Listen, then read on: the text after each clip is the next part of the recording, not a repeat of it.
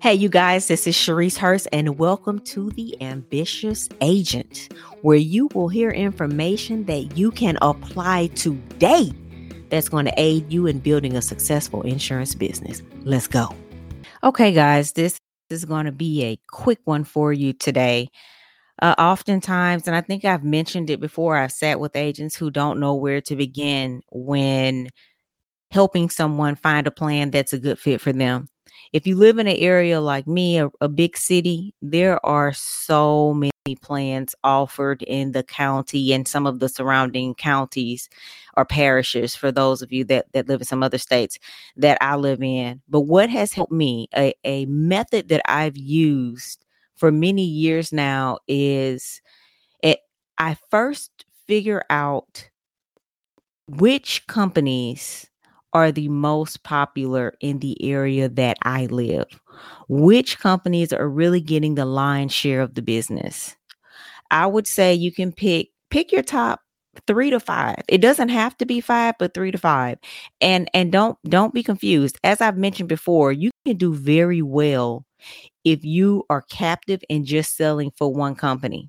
Sure, you're going to pass up on some business because no one company or no one plan is a one size fits all, but you can still do plenty of business with one company.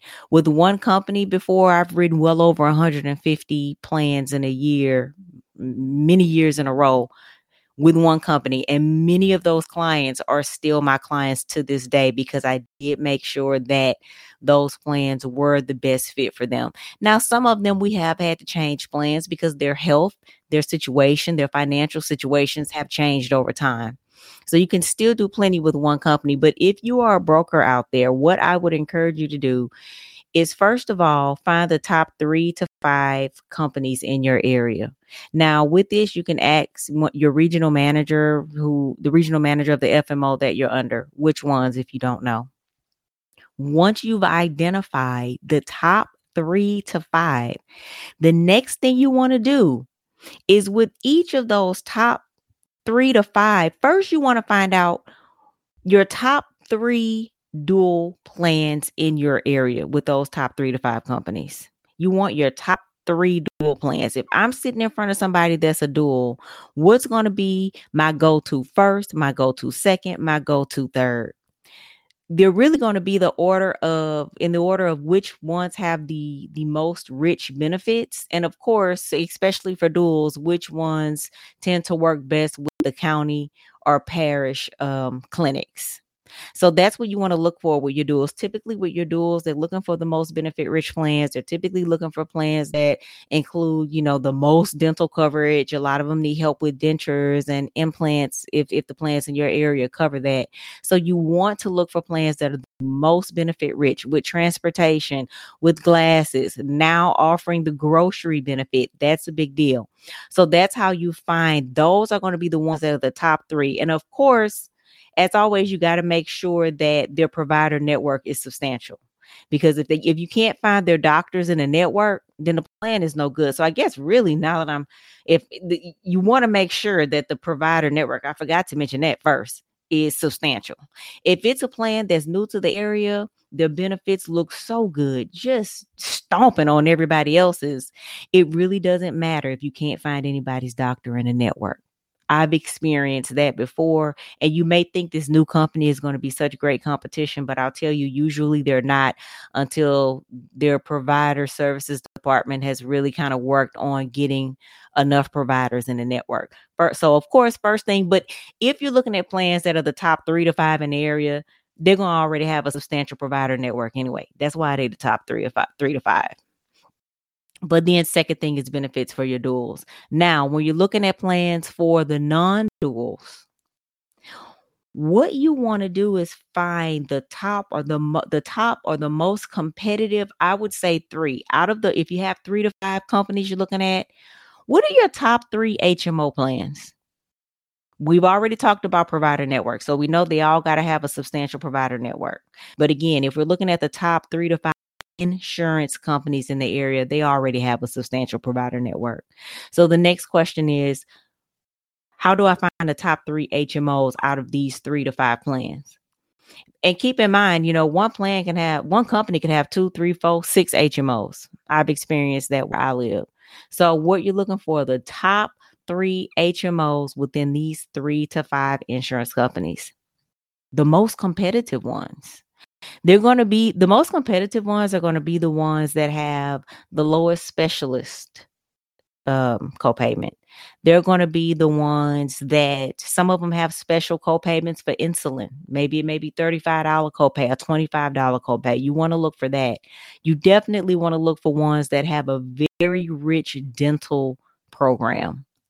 The ones that offer dental where the member doesn't have to pay anything out of pocket until they've reached whatever the maximum benefit is that they're giving for dental. Hospital stay is one that's really a really important benefit that you want to look at too. So those will be the top benefits that I would look at when I'm trying to find the most competitive HMO plans in my area. And I would have them labeled, okay, this one is my go-to first. This one is my go-to second. This one is my go-to third. So that's kind of what you want to look for when you're first kind of starting out. As you dig deeper and you really become a student of your business, you can get in even more intricate detail when you're really looking at which plans are the best fit or what are going to be your top go-tos. But this is a great place to start. And you want to do the same thing with PPOs, with your PPO plans. Those top 3 to 5 companies, you want to find those top 3 PPO plans. You want to find the PPO plans that don't have a monthly premium that's too expensive. I mean, here we got PPO plans that cost $155 and don't nobody want that. You might as well get your Medicare supplement.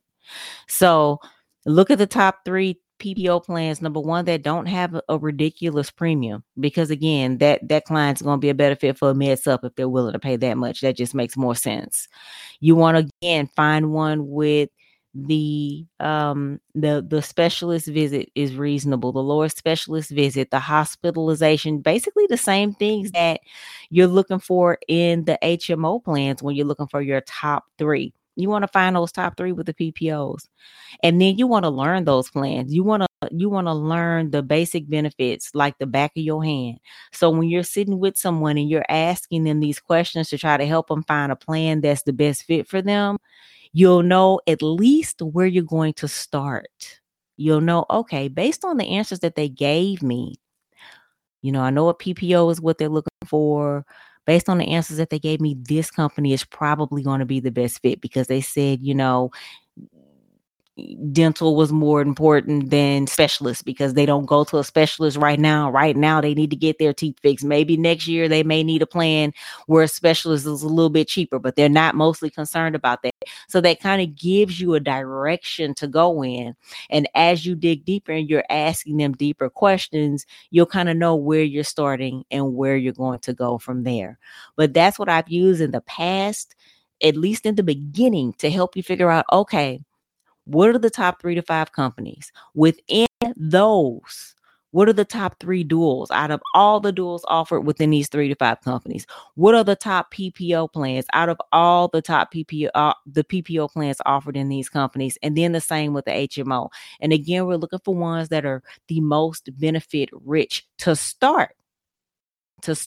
Now, keep in mind, when you're sitting with someone, you're asking them these questions and you're deep diving. So it may not always just be about what's just right here in black and white in your face and what's the most benefit rich. But for most people, that is what it's about, and it's going to give you a good starting point. If you have someone who needs home health and has all of these other special needs, that's when you're going to dig a little bit deeper and say, okay, well, now I have to figure out which company's niches is with home health and which company's niches is helping those that may need a helper to come out to the house and things like that. So this is your start, guys. I hope this was helpful, and I'll catch you on the next one.